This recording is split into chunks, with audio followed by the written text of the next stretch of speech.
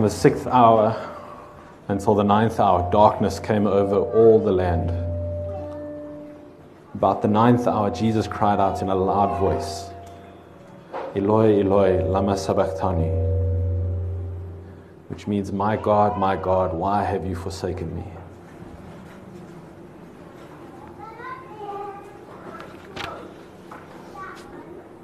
It was now about the 6th hour, and darkness came over the whole land until the 9th hour, for the sun stopped shining, and the curtain of the temple was torn in two. Jesus called out with a loud voice, Father, into your hands I commit my spirit. When he had said this, he breathed his last. And you can take a seat.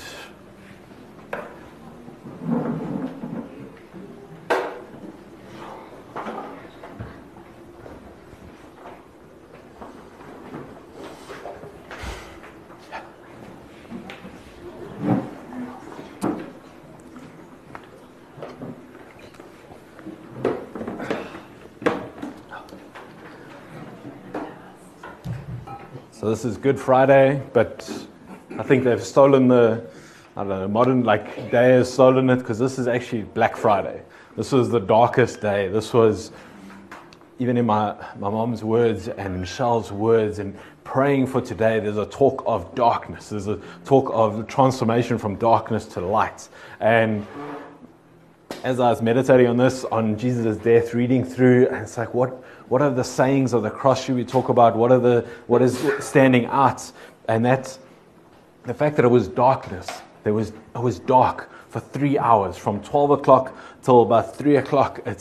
There was darkness before he gave up his last, before he committed his body to the Father. And I'm meditating on that darkness. What comes to mind when you think about darkness? What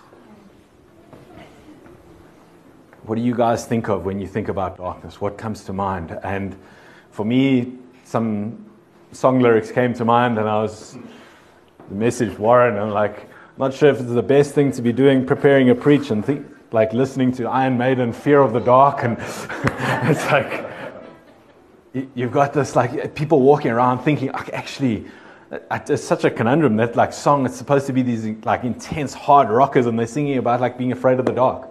And it's like, yeah, 2 years afraid of the dark. Is anyone ever afraid of the dark?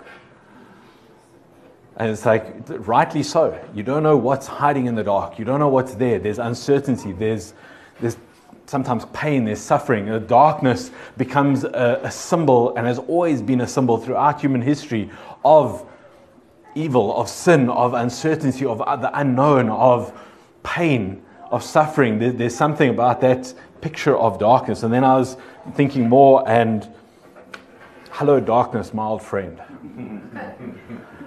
Anyone know where they come from? So yeah, that's from The Sound of Silence, written by Paul Simon, about 1964, in response to just the pain and the brokenness that was around them. There was turmoil, there's political tension around the world. There was a similar time to this, and he wrote this song. It says, hello darkness, my old friend, I've come to talk to you again, because a vision softly creeping left its seeds while I was sleeping, and the vision that was planted in my brain still remains within the sound of silence. In restless dreams I walked alone, narrow streets of cobblestone. Neath the halo of a streetlight, I turned my collar to the cold and damp, when my eyes were stabbed by the flash of a neon light that split the night and touched the sound of silence.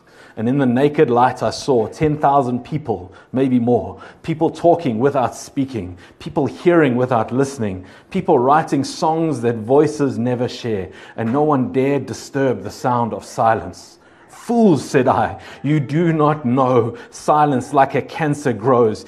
Hear my words that I might teach you. Take my arms that I might reach you. But my words like silent raindrops fell and echoed in the wells of silence. And the people bowed and prayed to the neon god they made, and the sign flashed out its warning in the words that it was forming. And the sign said, the words of the prophets are written on the subway walls and tenement halls, and whispered in the sounds of silence. It's like you read that, and it seems just inspired. It's like, what makes a good song? What makes a song resonate from 1964 till today that you know it just by the first line? There is something brilliant about this song because it touches and it resonates with truth far deeper than what Paul Simon could have come up with. Because it touches into our longing for a better world and that darkness and the silence. And he's writing it saying, I see people talking, but I don't see people listening. I see people writing stuff. And I was listening to it while I was walking through a shopping center yesterday, and I could see just the screams that were written on people's faces. And they're walking, and their face and their eyes are telling a story, and they can't communicate it to anybody because nobody knows and nobody understands and nobody sees and nobody understands the darkness and the pain and the hurt that I'm going through. And then this song was popularized again by a band called Disturbed in 2015. And they completely changed almost the tone of the song, because in Simon and Garfunkel's version, the whole point is like the middle verse where it's like, 10,000 people are talking, but we're not listening. We just need to have conversations. We just need to hear. And if we can just hear the people that are talking in the subways and in the tenement halls, in the like low-priced housing, and it's like if we listen to them, we'll actually understand and we'll get somewhere. But I think Disturbed like actually changed the focus to the end of the song, where it like built up to this crescendo of like, actually, talking's not going to get us there. You don't realize you've made your own gods, and because of that, you are lost. And it's like their whole band name is Disturbed. Like, I think they are completely lost, but communicated truth in their lostness because they were just honest and real. And it became this massive hit again. So if we look at darkness as a theme throughout Scripture, we see it repeatedly. We've got it in Genesis 1. In the beginning, God created the heavens and the earth. The earth was without form and void, and darkness was over the face of the deep. And the Spirit of God was hovering over the face of the waters, and God said, let there be light. And there was light. And God saw that the light was good. And God separated the night from the darkness. God called the light day and the darkness night. And there was evening and there was morning the first day. But there's a picture in that, this symbolic picture of darkness there, but then God's hovering in the darkness and speaking light, and he's speaking life, and he starts speaking into the darkness. And then in Exodus 10, where Jesus or God comes onto the scene to set his people free. So stories of the plagues, and we get to the 9th plague, and then the Lord said to Moses, stretch out your hand towards heaven, that there may be darkness over the land of Egypt, a darkness to be felt. So Moses stretched out his hand towards heaven, and there was pitch darkness in all the land of Egypt for 3 days. They did not see another, nor did anyone rise from his place for 3 days. But all the people of Israel had light where they lived. So for 3 days in Egypt, it was darkness. But that's the 9th plague, before the 10th, where the firstborn son dies. And as they shelter under the blood of the Lamb, the Israelites are set free, and anybody that actually took shelter under the blood of the Lamb was set free. And there was just a picture of God stepping in and using darkness to overcome, to reveal like God's power. He used darkness. And then that reminded me of somebody else that uses darkness. Rika, this is for you, my boy. So if you have darkness and night, what does it remind you of? The Dark Knight. And in The Dark Knight Rises, there's a saying, one of the guys, he stands there and he's like, you think darkness is your ally. It's like, it's where Bane is fighting against Batman. And he's getting into this big fight, and he darkens it out because he thinks that he's got an advantage. But Bane, he's like, you think darkness is your ally, but you merely adopted the dark. I was born in it, molded by it. I didn't see light until I was already a man. By then, it was nothing to me but blinding. The shadows betray you because they belong to me. And there's a picture in that where Batman, in this story, it's fictional, I know, but there's truth in it, where as a child he fell down a well, and there's this picture where he's lost and he's cold and he's alone, and more terrifying, the bats come out, and it becomes his greatest fear, because he's completely alone. It's darkness, there's no way to get back to the light, and he's just there on his own. No one can hear him, there's silence, so it's like even if you scream, it's still silent. And he uses this pain and this like fear to mold him, and then he uses that as like a weapon. So he takes something that's evil and like dark, fear and brokenness and pain and darkness, and he uses it as a weapon, and then he gets found out, because he comes up against somebody else that's actually stronger in those things. And there's a temptation to try and use like things that are unhealthy, that use things that are powerful, but it's not the ways of Christ. There's a temptation in our lives to actually use things because I'll do it because at least it achieves something. But no, God wants to actually purify us and transform our lives and our hearts. So we'll use like the right intentions, we'll use the right methods to actually achieve what we want to. My mom reminded me of another verse, Exodus 20. After God has set the Israelites free, they're now at Mount Sinai, and he's just given them, they've heard God speak from the top of the mountain and give them the 10 commandments. And then it says this, Exodus 20 verse 18. Now when all the people saw the thunder and the flashes of lightning and the sound of the trumpets and the mountain smoking, the people were afraid and trembled, and they stood far off and said to Moses, you speak to us, we will listen, but do not let God speak to us, lest we die. Moses said to the people, do not fear, for God has come to test you, that the fear of him may be before you, that you may not sin. The people stood far off, while Moses drew near to the thick darkness where God was. The people stood far off, but Moses drew near to the thick darkness where God was. So sometimes God is actually in the darkness, in the place that we fear the most, in the place that we're trying to avoid, in the parts of ourselves, the parts of our personalities, the parts of our life that it's like it seems like it's the darkest. But sometimes we actually need to draw near to God in that moment, because God is going to use that to speak to us. And then, especially for Quibus, I was tempted to just read this entire chapter, but it would have taken at least an hour. It's from the novel The Brothers Karamazov. If you've read it, it's Dostoevsky. It's written about 1880, so it's like a fictional character that's literally like this novel that he's written. So it's a fictional novel about a fictional character that in the story, this character is writing a fictional poem about Jesus coming back. And Jesus coming back in the time of the Spanish Inquisition, and where the church is the dominant power. They have grabbed the power of the state, they have used it, and they're starting to abuse it. And Jesus steps into this situation, and it says, he came softly, unobserved, and yet, strange to say, everyone recognized him. The people are irresistibly drawn to him. They surround him. They flock about him, follow him. He moves silently in their midst with a gentle smile of infinite compassion. The sun of love burns in his heart. Light and power shine from his eyes, and their radiance, shed on the people, stirs their hearts with responsive love. The procession halts. The coffin is laid on the steps at his feet. He looks with compassion, and his lips once more softly pronounce, maiden, arise.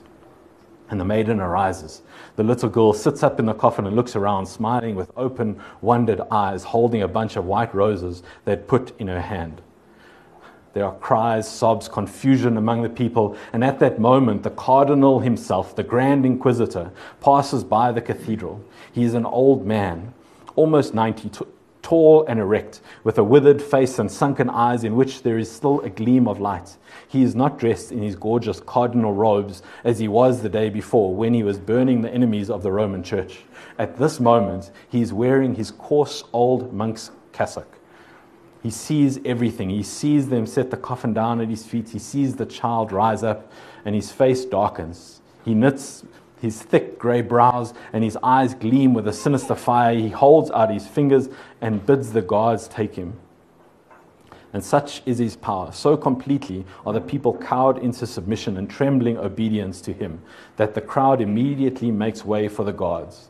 And in the midst of death-like silence, they lay hands on him and lead him away. The crowd instantly bows down to the earth like one man before the old inquisitor. He blesses the people in silence and passes on. The guards lead their prisoner to the close, gloomy, vaulted prison in the ancient palace of the Holy Inquisition, and shut him in. In writing this entire chapter, this is just literally, that's a brief little excerpt from it, but it tells the story of Jesus coming back. And in a time where the church is on the rise and the dominant power, and the church is upset because Jesus comes back, because they lose their power, because it came back in a way they didn't want and they didn't expect. And I read that because what would it look like if Jesus came back today? Like we think, if he came back in glory and power and just like sorted everything out like the kingdom, like we imagine, we'd be on board with it. But what if he came back in the same way that he came the first time? Because so often we're looking at it and saying, Jesus, where are you in my life? Because you haven't done this and you haven't done that and you haven't done that. The inquisitor ends up having this long conversation with Jesus in the prison, and he's basically saying, the reason why we had to do this was because you didn't do what you were supposed to the first time. When the enemy came to you with all the temptation to actually display yourself in like miraculous power and mystery and authority, you didn't do it, but we did it. Look at us. We're the dominant power. We're changing the world. Everybody comes to us. Everybody listens to us. And there's this desire inside of us to actually have that sort of power. And it's so easy for us to look and like we read the story and it's like, we would never be like that. But the same crowd that worshiped Jesus coming in saying, Hosanna, Hosanna, like worthy are you, God, is the same crowd that was saying, no, crucify him. Because actually, he's going to disrupt our entire way of life. What if Jesus wants to disrupt your entire way of life? We're happy to come to him and say, like, God, fix everything. But when he challenges us to partner with him and to actually to give up that, or to forgive here, or to forgive there, or to lay that down, are we willing to actually partner with him? And when the 6th hour had come, there was darkness over the whole land until the 9th hour. And at the 9th hour, Jesus cried with a loud voice, Eloi, Eloi, lama sabachthani, which means, my God, why have you forsaken me? The way of Christ is also the way that we are called to live. And when he was dying, what came out of him was Scripture. What came out of him was Psalm 22. Because in the darkness that he was facing a darkness where it's like he was crying and God was not there. It's like, God, you seem to have forsaken me. You're not answering my prayer. He's crying like Paul Simon, like who wrote that song. He would kind of go into his bathroom and he'd put the water on and he'd drown out the world and he'd turn the lights off so that he could get alone. Jesus was almost in a situation like that where he got himself alone and he's crying out to God, but God doesn't seem to be answering him like he's used to. So he's saying, my God, why have you forsaken me? Why are you so far from saving me? From the words of my groaning, oh my God, I cry by day, but you do not answer, and by night I find no rest. Yet you are holy, enthroned on the praises of Israel. In you our fathers entrusted. They trusted and you delivered them. To you they cried and were rescued. In you they trusted and were not put to shame. It's displaying a heart of Psalm 119, where your word is a lamp to my feet and a light to my path. When it's darkness, your word is what guides me. When I know God's word, when I know what God is like, even in the darkness, I have a light that's guiding me. And I was reminded of David's story where he takes a census and like he gets the option almost of what his punishment's going to be. Because there's debate on why the census was so bad, but part of it was he was focusing on world's ways. In a similar way, the inquisitor was condemning Jesus. It's like, no, but you got to just grab hold of power. Do things in the right way. If you just do church in the right way, then we'll get the power. If we just grab hold of the political power, it's like this wrestle all over the world where it's like, no, we need to stand up and we need to claim what's right. And David was trying to do that by like his own strength. He was trying to force the kingdom. And the prophet comes to him and says, actually, God's not pleased with you or with Israel. And I'm going to give you 3 options. One, you can either have 3 years of famine, or you can have 3 months of war, or you can have 3 days of basically like pestilence, of God coming and bringing judgment. And David says, I would rather entrust myself to God. So like the 3, it just seems to run through it. There's 3 years or 3 months or 3 days. Just like there's 3 days of darkness to set the Israelites free and 3 hours of darkness before Jesus passes away. But David says, let us fall into the hand of the Lord, for his mercy is great, but let me not fall into the hands of man. It was now about the 6th hour, and there was darkness over the whole land until the 9th hour, while the sun's light failed, and the curtain of the temple was torn in 2. Then Jesus, calling out with a loud voice, said, Father, into your hands I commit my spirit. And having said this, he breathed his last. So when you're in the darkest dark, when you're in the night, when you don't understand where to go, when you don't understand what God is doing, when you don't understand what's happening in your life, you can actually put on the light of Scripture. He can lead you. And you can entrust yourself to God. You can actually say, God, I trust you. Mom reminded me of a preach I did a couple of years ago on the Morning Star, where it says Jesus is actually the morning star, where at the end of a dark night, we can look and we can just look far enough and you can actually see Jesus as that glimpse of light, where even when it seems like life is not going the way you want, he can be the morning star. Or in Malachi 4, it's the last book in the Old Testament, where it's almost the darkest time, where he's saying, but for you who fear my name, the Son of Righteousness shall rise, and healing in its wings. In the beginning was the Word, and the Word was with God, and the Word was God. He was in the beginning with God. All things were made through him, and without him was not anything made that was made. In him was life, and the life was light of men. The light shines in the darkness, and the darkness has not overcome it. So throughout Scripture, there's this contrast between darkness and light. And what are the ways we're going to use? What are the ways that God is going to use to set people free? And there's times where it seems like God's exhausted the powers of this world by saying, I can display in power how powerful I am. I can destroy all the gods of Egypt. I'm far more powerful than them. But actually, it's going to take the death of the firstborn and the sacrifice of a lamb and sheltering under it to truly set you free. It's towards the end of the chapter in the Inquisitor, the Grand Inquisitor Dostoevsky writes this: when the Inquisitor had ceased speaking, he waited some time for his prisoner to answer. He's gone on and on and on and saying, like, this is why you are trapped here. This is why we are better than you. This is why our ways are better than your ways, because if you do it my way, we'll set people free. If you do it my way, we'll change the world.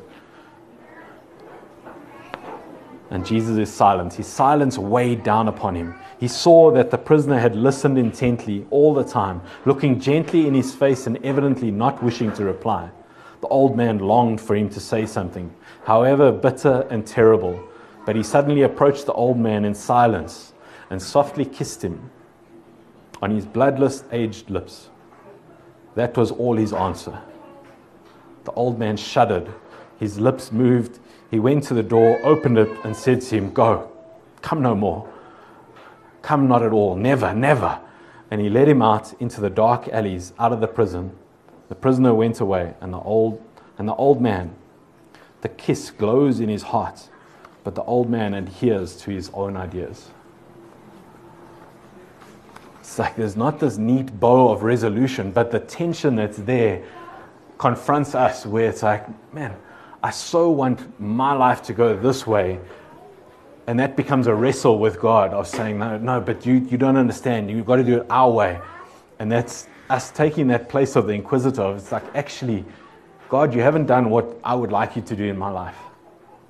Or there's the opposite side of actually trusting Him, where it's like, actually, can we embrace the ways of Christ, which was actually what led Him to the darkness, but not just to the darkness, it's through the darkness, and the light did not overcome it.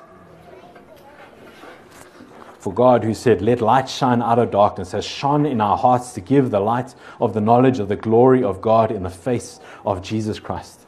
And again, Jesus spoke to them saying, I am the light of the world. Whoever follows me will not walk in darkness, but will have the light of life.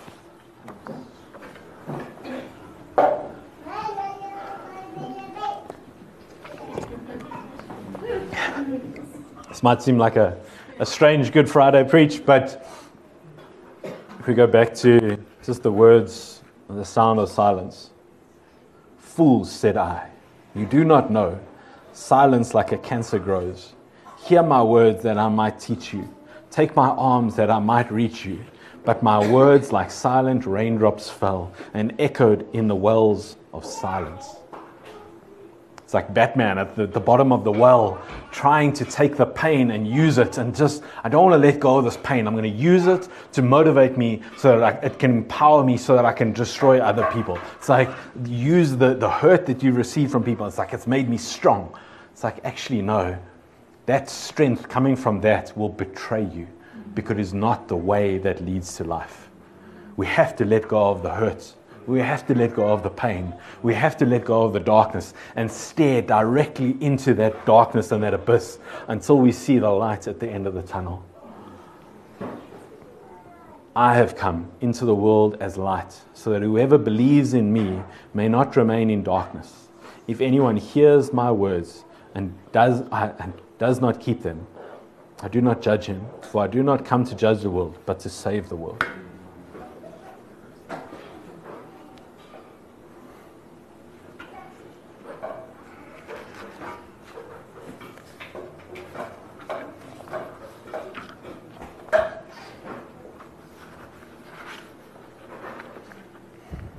Praying for today and trying to figure out, like, how do I communicate this? Because last week we had the picture of God on His throne. Just imagine God on His throne. Holy, holy, holy is the Lord God Almighty. Like this God that we can't even approach, and we just want to fall down and say, I'm not worthy. And then we've also got the picture of God just walking in the cool of the day with Adam and Eve. And there's a picture of that God that's holy on His throne, wants to actually walk with you. And then today we've got a picture of Jesus walking in the Garden of Gethsemane and praying and trying to get alone and trying to find His place of silence and saying, hello darkness, my old friend, I've come to talk with you again. Because a vision softly creeping left its seeds while I was sleeping, and the vision that was planted in my brain still remains within the sound of silence. Like there's a vision of life and there's a vision of what he needs to go through, and he's crying out, but there's just silence. In restless dreams I walked alone, narrow streets of cobblestone, neath the halo of a street lamp. I turned my collar to the cold and damp when my eyes were stared by the flash of a neon light that split the night and touched the sound of silence. And in the naked light I saw 10,000 people, maybe more. People talking without speaking, people hearing without listening, people writing songs that voices never share, and no one dared disturb the sound of silence. Fools, said I, you do not know. Silence like a cancer grows. Hear my words that I might teach you. Take my arms that I might reach you. But my words like silent raindrops fell and echoed in the wells of silence. And the people bowed and prayed to the neon God they'd made. And the silence flashed its warning in the words that it was forming. And the sign said, the words of the prophet are written on the subway halls and tenement halls and whispered in the sounds of silence. I have come into the world as light, so that whoever believes in me may not remain in darkness. If anyone hears my words and does not keep them, I do not judge him, for I do not come into to judge the world, but to save the world. Jesus came and endured, and he pierced through, and he looked into, and he endured the darkness and the silence. And he was saying, my God, why have you forsaken me? But with a loud cry, he entrusted himself to the Father on our behalf. That's what turns the darkness of what should be Black Friday into Good Friday. We're going to take communion now. Father God, I pray that you would open the eyes of our hearts, that we would see how you have endured the darkness and the pain and the forsakenness for us. I pray that even now, as the kids are hearing, that they would understand that you endured this for us, for our benefit, so that actually we can come to you, we can listen to you, we can come to you when it's dark in our lives. We can come to you when there's darkness in those that we love. We can come to you when there's darkness in the world around us. Because you want to set us free. You want to bring freedom. And in 3 days' time, we will see the fullness of that. In Jesus' name.